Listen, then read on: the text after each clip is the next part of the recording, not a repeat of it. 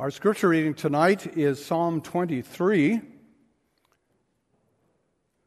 Psalm 23. So let us give our careful attention to the reading of God's Word.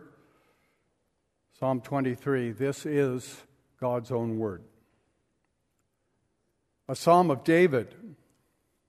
The Lord is my shepherd. I shall not want.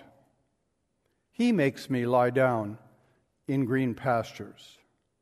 He leads me beside still waters. He restores my soul. He leads me in paths of righteousness for His name's sake.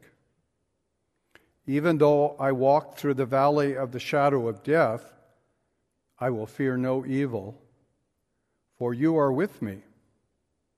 Your rod and Your staff, they comfort me. You prepare a table before me in the presence of my enemies. You anoint my head with oil. My cup overflows. Surely, goodness and mercy shall follow me all the days of my life, and I will dwell in the house of the Lord forever. So far, the reading of God's Word. As I'm sure you all remember, some weeks ago I preached from Psalm 103. Some of you remember. And I said on that occasion that Psalm 103 had been, through the centuries, really the favorite psalm of Dutch Reformed churches. And I said, by contrast, very clearly the favorite psalm in the English-speaking world through the centuries has been Psalm 23. And in that sermon on Psalm 103, I promised to get around to preaching Psalm 23, so here I am, fulfilling my promise.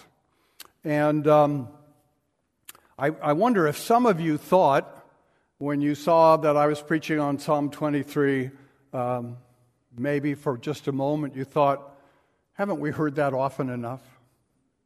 Don't we know Psalm 23? What's new to be learned out of Psalm 23? And I understand that. It's a very familiar psalm, isn't it?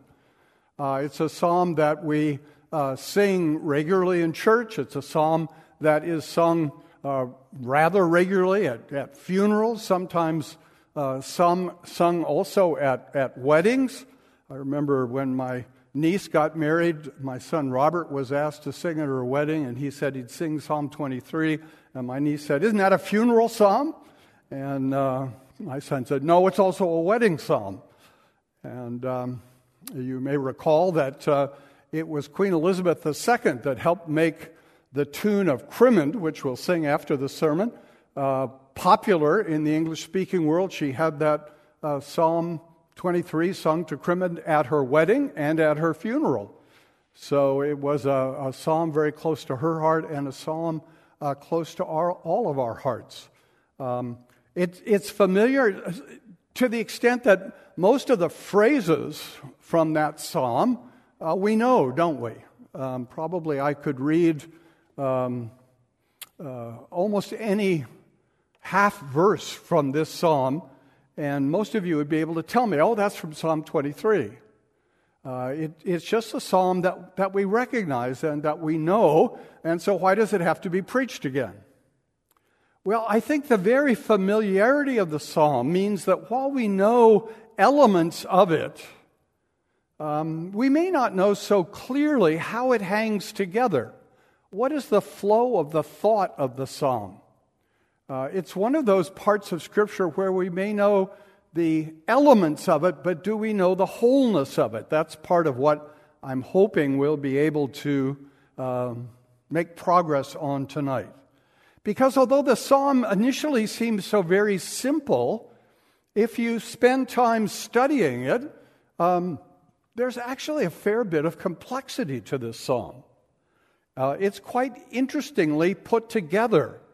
And just the minute you think you have figured it all out, it becomes elusive and escapes. I suppose that's a sign of a really good poem. It never is entirely figured out. It's never completely mastered.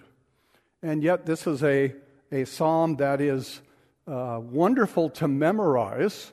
Psalm 63, we sang about meditations in the night. And I find as I get older, I have more time to meditate in the night because there's less time spent sleeping. And so it's important to have things that we've memorized, that we've committed to our hearts as well as to our minds, that we can turn over in our minds at night and during the day and various times of need. And this is wonderfully true of Psalm 23. It is simple, easy to memorize, easy to sing to a good tune, and we have wonderful tunes and wonderful meter settings of Psalm 23, and yet we need to grasp at a profound level what the Lord is saying to us and what He's saying to us about His care for us. This is what Psalm 23 is really all about. It's a wonderful celebration of God's care for us. You can all relax tonight. Psalm 23 does not ask you to do anything, except maybe remember, except maybe rest in what the Lord has done for you. This psalm is all about God's work, about God's care, about God's provision. And what it says about us is that as we are taken care of by God, we are a blessed people. There are wonderful statements that come to us in this very short psalm, just 6 verses, that talk about because of God's care, because of God's action, because of what God has done for us, we do not have to want. We do not have to fear. We are comforted. We are followed by grace and mercy. No, goodness and mercy. I was testing you. It's full of these declarations of how the work of God leads to blessing in our lives. And that's what this psalm wants us to focus on. It's a beautiful poem. It speaks to us in powerful images, poetic images. And the most powerful one, perhaps, is the one with which the psalm begins. The Lord is my shepherd. And that's a powerful image, isn't it, of the care, of the presence, of the provision of the Lord with His people. That as sheep need a shepherd to be protected and to be guided and to be provided for, so the Lord is for us a shepherd. But what I hope we'll see as we go along, that although that image is so powerful and so important, it's only one of the images with which God is portrayed for us. And sometimes we've allowed that idea of shepherd to become so dominant in our approach to the psalm that we don't see anything else. There was a whole book written entitled "A Shepherd Looks at Psalm 23" and claimed that the whole psalm was about shepherding. Well, I don't think that's right. Part of the psalm is about shepherding, but it's about a lot of other things, a lot of other images with which the Lord talks about His care for us.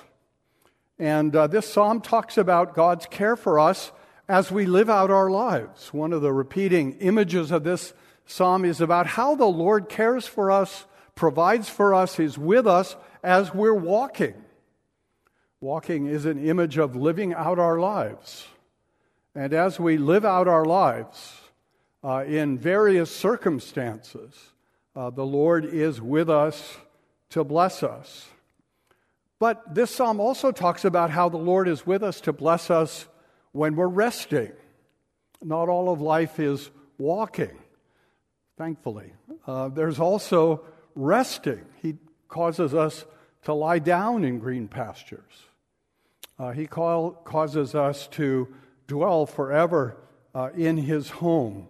So there's a comprehensiveness to this little psalm that covers so much of life, which I think is part of why it has been such a very popular psalm.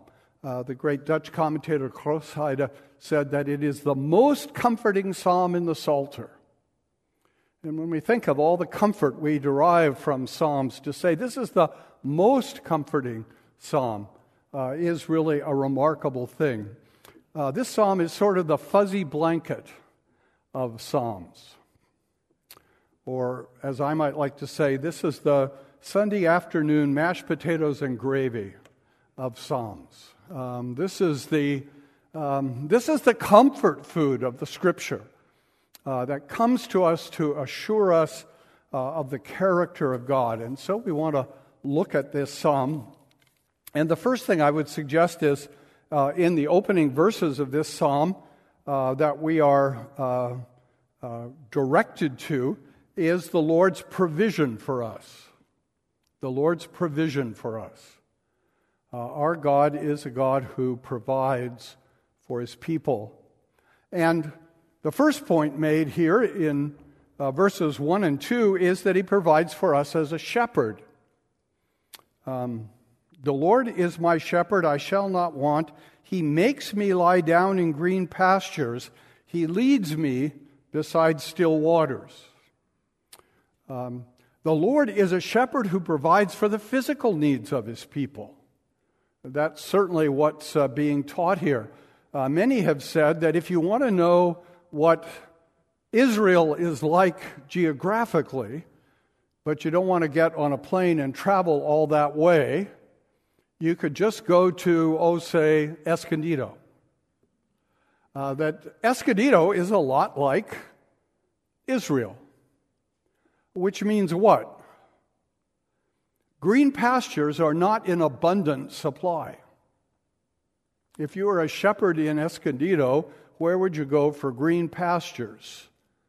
Well, we do have some green pastures, but they're all man-made, aren't they? They're all artificially watered. Well, maybe not all, but a lot of them are. And if you were a shepherd in Escondido and wanted to take the sheep to quiet waters, that would be challenging too, wouldn't it? Certainly to try to find flowing quiet waters. You might go to Lake Dixon or Lake Hodges, but those are man-made lakes. When we finally have rivers with some water in it, they're not quiet rivers very often, but flooding rivers. And so there's a wonderful poetic picture of the abundance and the thoughtfulness and the appropriateness of God's provision and care for His people. He gives us the green pastures we need to sustain us. He gives us the quiet waters that are accessible with us to bless us.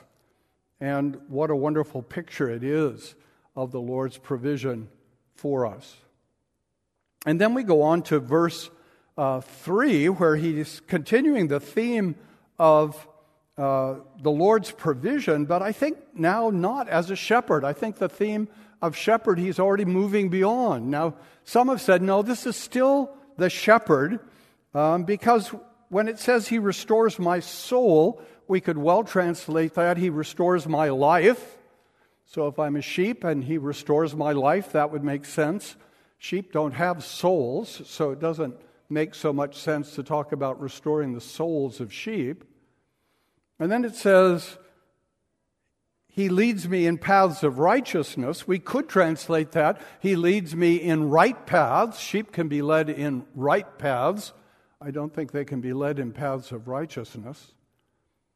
I think the psalmist has moved on from the theme of shepherd. We find shepherd so powerful, we may not find it so easy to move on. But I think the poet has moved on to think about God now not as shepherd, but as Savior.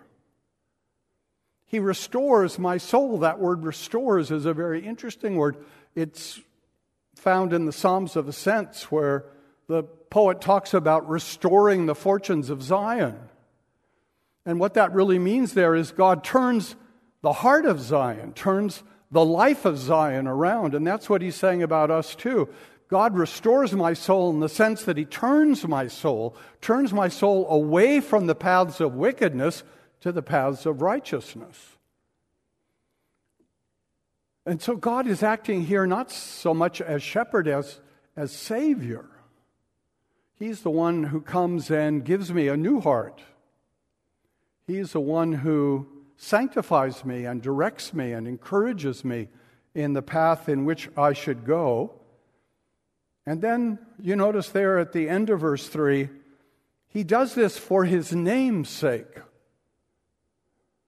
Why does the Lord act as a shepherd for us? Why does the Lord act as a Savior for us? Well, he does that to glorify himself. He does that for his own sake. We hear a similar sort of reflection in the prophet Ezekiel in chapter 36 at verse 22.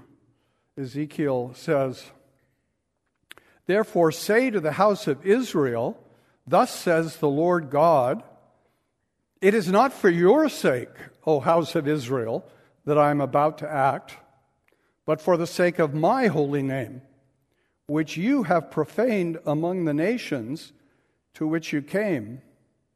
And I will vindicate the holiness of my great name, which has been profaned among the nations, and which you have profaned among them. And the nations will know that I am the Lord, declares the Lord God, when through you I vindicate my holiness before their eyes. I will take you from the nations and gather you from all the countries and bring you to your own land. I will sprinkle clean water on you, and you shall be clean from all your uncleannesses, and from all your idols I will cleanse you. And I will give you a new heart, and a new spirit I will put within you, and I will remove the heart of stone from your flesh and give you a heart of flesh. And I will put my spirit within you and cause you to walk in my statutes and be careful to obey my rules." Psalm 23 is talking about how the motivation of God for the salvation of his people is a motivation that he might be glorified and we might be blessed. God cannot find the motivation for salvation in us because we do not deserve it. But God is going to vindicate his own glory before the world by assembling a people who are not wiser or richer or better than the rest of the world, but a people that have been chosen by his sovereign good pleasure, and to whom he will give his Spirit, and to whom he will give a new heart, and in whom he will give a new life. And that's just what Psalm 23 is celebrating there in verse 3. He restores my soul. He leads me in paths of righteousness for his name's sake. What a great provision we have from God. And that provision from God has such blessedness in our lives. And that's what is declared in those marvelous words right in verse 1. I shall not want. I shall not want. That is the most important things that we need in life, for physical life and for spiritual life. The Lord promises he will provide. And he has provided, hasn't he, in our Lord Jesus Christ. Jesus Christ is the Good Shepherd. Jesus Christ is the faithful Savior. Jesus Christ is the provision of God. And Jesus Christ is the one who assures us we shall not want, but he will give us what we need for this life and for the life of the world to come. So that's the first great point this psalm makes, I think, the Lord's provision. And the second great point is the Lord's protection. The Lord's protection. There we see it, I think, in verse 4. Even though I walk through the valley of the shadow of death, I will fear no evil, for you are with me. Your rod and your staff, they comfort me. Do you notice the intriguing shift in that verse? In verses 1 through 3, the psalmist has been talking about the Lord as He. Those verses are verses of meditation. The psalmist is rolling around in his mind who the Lord is for him. The Lord is my shepherd. The Lord is my Savior. Now that meditation turns into prayer. For you are with me. It's not that He is with me. That would be true, of course. But it's interesting in the Psalter how frequently meditation turns to prayer and prayer turns to meditation. They are mutually reinforcing. As we meditate in the night, we will be led to pray in the night. And as we pray in the night, we'll be led to meditate on the character of our God. And here in verse 4, the psalmist is meditating on how God protects him in the great difficulties of life. Though I walk through the valley of the shadow of death. It's not just death that is the difficulty he's meditating on, but all of those struggles of life which are threatening to life itself, to undermine life, whether spiritually or emotionally or physically, all of those threats that can come upon us. The psalmist is able to say in the face of them, I will fear no evil. I will fear no evil. In adult Sunday school, we've been studying the Gospel of Mark, and one of the things that has impressed me in the Gospel of Mark is how Mark constantly draws a contrast between faith and fear. When the disciples fail to exercise faith, they fall into fear. And even when they face circumstances that ought to create fear, they don't have to fear if they have faith. And that's very much what the psalmist is meditating on here. Walking through the valley of the shadow of death, whatever that difficulty, whatever that threat in life might be, can very legitimately lead to fear. But the psalmist is saying, when I meditate on God as my shepherd and my Savior, when I pray to God as my protector, I will not fear.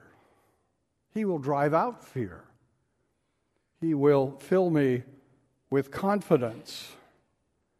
And how does God do that? Well, here in this little verse, we're told in the first place, He does that by being with us. For you are with me. What a wonderful promise that is. Whatever the difficulty, whatever the struggle, whatever the problem, God promises to be with us. And that promise, again, is preeminently fulfilled in Jesus, isn't it? What is one of the names of Jesus? It's Emmanuel, God with us. God's being with us drives out fear. God's being with us assures us that however difficult the circumstances, however great the threats, God will protect us because He's with us. One of the greatest agonies of the soul that we find in the Psalter is when the psalmist for a time thinks maybe God is not with him. My God, why have you forsaken me? But the promise of God's word is that He does not forsake us. He is with us. And in being with us, He drives out fear. You notice it doesn't say He drives out the threat of the valley of the shadow of death. But He drives out the fear that will be overwhelmed by the threats of this world. He is with us to protect us. And that brings us then to, can we say, the weapons of His protection? Your rod and your staff, they comfort me. Now, when we read that, in light of the psalm beginning with the words, the Lord is my shepherd, we have almost always thought of that rod and that staff as the weapons that the shepherd carries with him. And that may well be what the psalmist has in mind, but there is another possibility. And that is that these could be related to the weapons of war that a king and soldiers and conquerors carry. These words are not specific to a shepherd. They can also be translated as a scepter. Your scepter and rod, they comfort me. Even your spear and your rod, they comfort me. These can be implements of war. It can be a vision that God has gone to war for his people, to protect them, to care for them. And I tend to think that's the character of what's going on here, because the very next verse goes on to say, you prepare a table before me in the presence of my enemies. I'm fairly sure sheep don't need a table. It's a clearly different image. It's an image of a conqueror, of a king who has triumphed on behalf of his people. And in the presence of his victory, he provides a feast. But we're getting a little ahead of ourselves. This is still the verse about the Lord's protection. The Lord protects us. And the Lord says, in light of my protection, in light of my presence, I want you to be comforted. I want you to be assured that you're not alone, that you're not abandoned, that you're not forgotten, but that the Lord is not only present with you, but the Lord will act to preserve you as he's present with you. And that should fill you with faith and with comfort that will drive out fear. And so here is a wonderful reflection in prayer now of who the Lord is for his people. The Lord's provision, the Lord's protection, and then the last two verses I would call the Lord's power at work for us. The Lord's power. You prepare a table before me in the presence of your enemies, of my enemies. The Lord's power is at work to conquer the enemies and to give us a victory party. That's the picture here. The Lord is providing for us again physically in a profound sense. But also, I think we can say spiritually. What kind of a feast is this? I think it's not the feast of the shepherd, but it's the feast of the Lamb, perhaps. It is our God who, as victor over the enemies that attack his people and attack him, is able in the midst of that victory to provide a feast, an abundant feast, an overflowing feast. It's a celebration. He anoints our heads with oil. That doesn't mean he makes us messiahs. It means he refreshes us after the battle. And he provides more even than we need so that our cups overflow. This is a picture of God's power at work to bless, to sustain, to provide for his people. And then in the great closing verse of this psalm, I think a verse that maybe really is greater than the opening verse. He says, surely goodness and mercy shall follow me all the days of my life. He's back to meditating now. And what a meditation. Goodness and mercy shall follow me all the days of my life. That's the traditional translation, but the commentators suggest a better translation would be, goodness and mercy shall pursue me all the days of my life. It's not just that they're around. It's not just that they're a little ways behind. They're after you. They're after me. Goodness and mercy are what God sends for us to pursue us, to run us down, to provide for us. Isn't that a wonderful thing? Who's chasing you in life? If you're inclined to be paranoid, aren't we all? They really are chasing me. Who's chasing you in life? This psalm says, fundamentally, what's after you in life is God's goodness and mercy, God's faithfulness. And how long will God pursue you? How long will God be after you? All the days of my life. You can't outrun him when you belong to him. He'll protect you in his power. He'll preserve you in his power. That's the promise of this psalm. And I shall dwell in the house of the Lord forever. In my walking through life, goodness and mercy pursue me. They pursue me so that I might have a home in which to dwell. And that home is the very house of the Lord. This psalm begins with the covenant name of God. The Lord is my shepherd. And it ends very close to the end with the covenant name of God. I will dwell in the house of the Lord forever. Now, some of the scholars point out that the Hebrew doesn't actually say forever.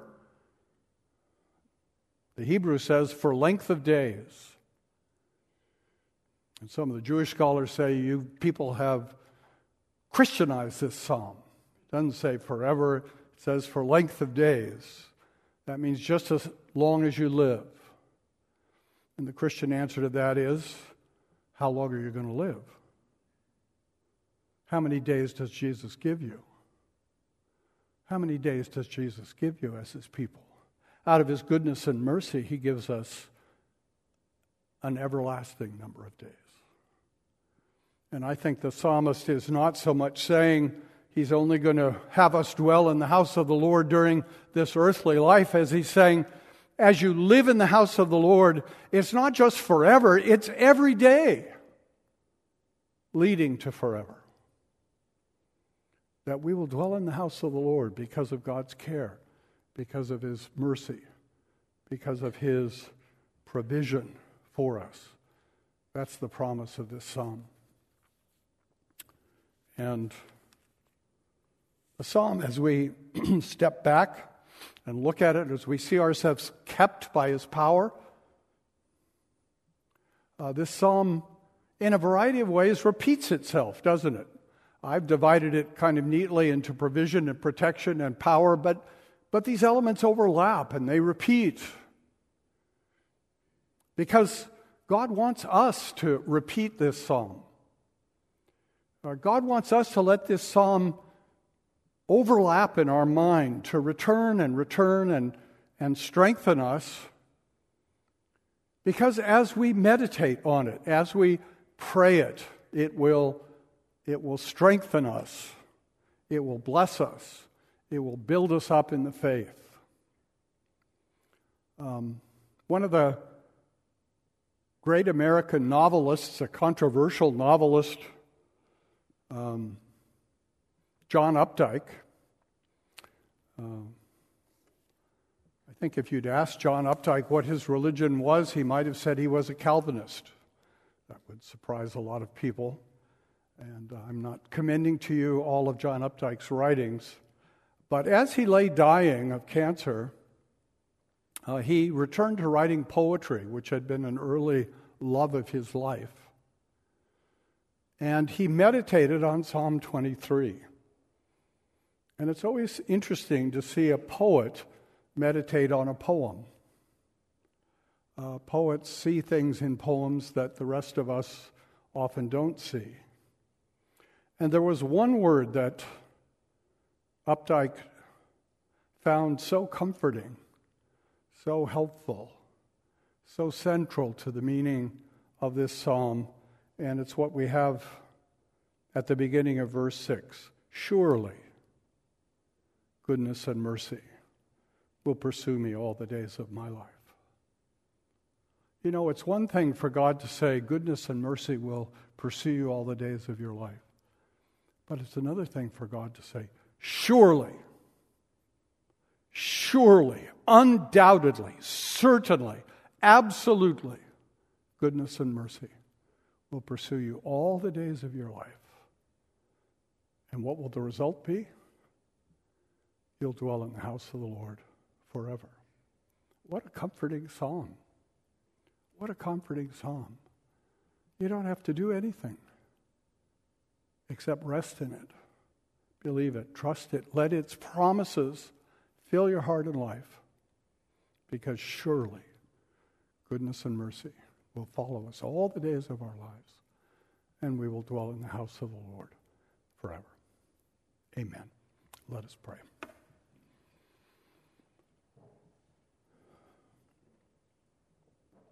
O Lord our God, we are so thankful for your word.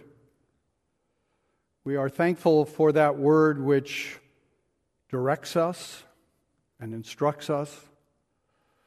We are thankful for that word when it rebukes and challenges us. But tonight we are so thankful for that word as it comforts us,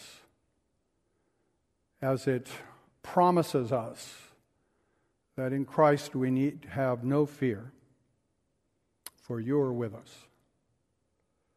That in Christ we can be comforted to know you will protect us. In Christ we will have no want. In Christ, goodness and mercy will pursue us. And in Christ we will dwell with you and the Holy Spirit forever in glory. We do thank you for your care for us. We do thank you for the blessings that overwhelm us. And we praise your holy name. Hear us, for we pray through Jesus Christ our Savior. Amen.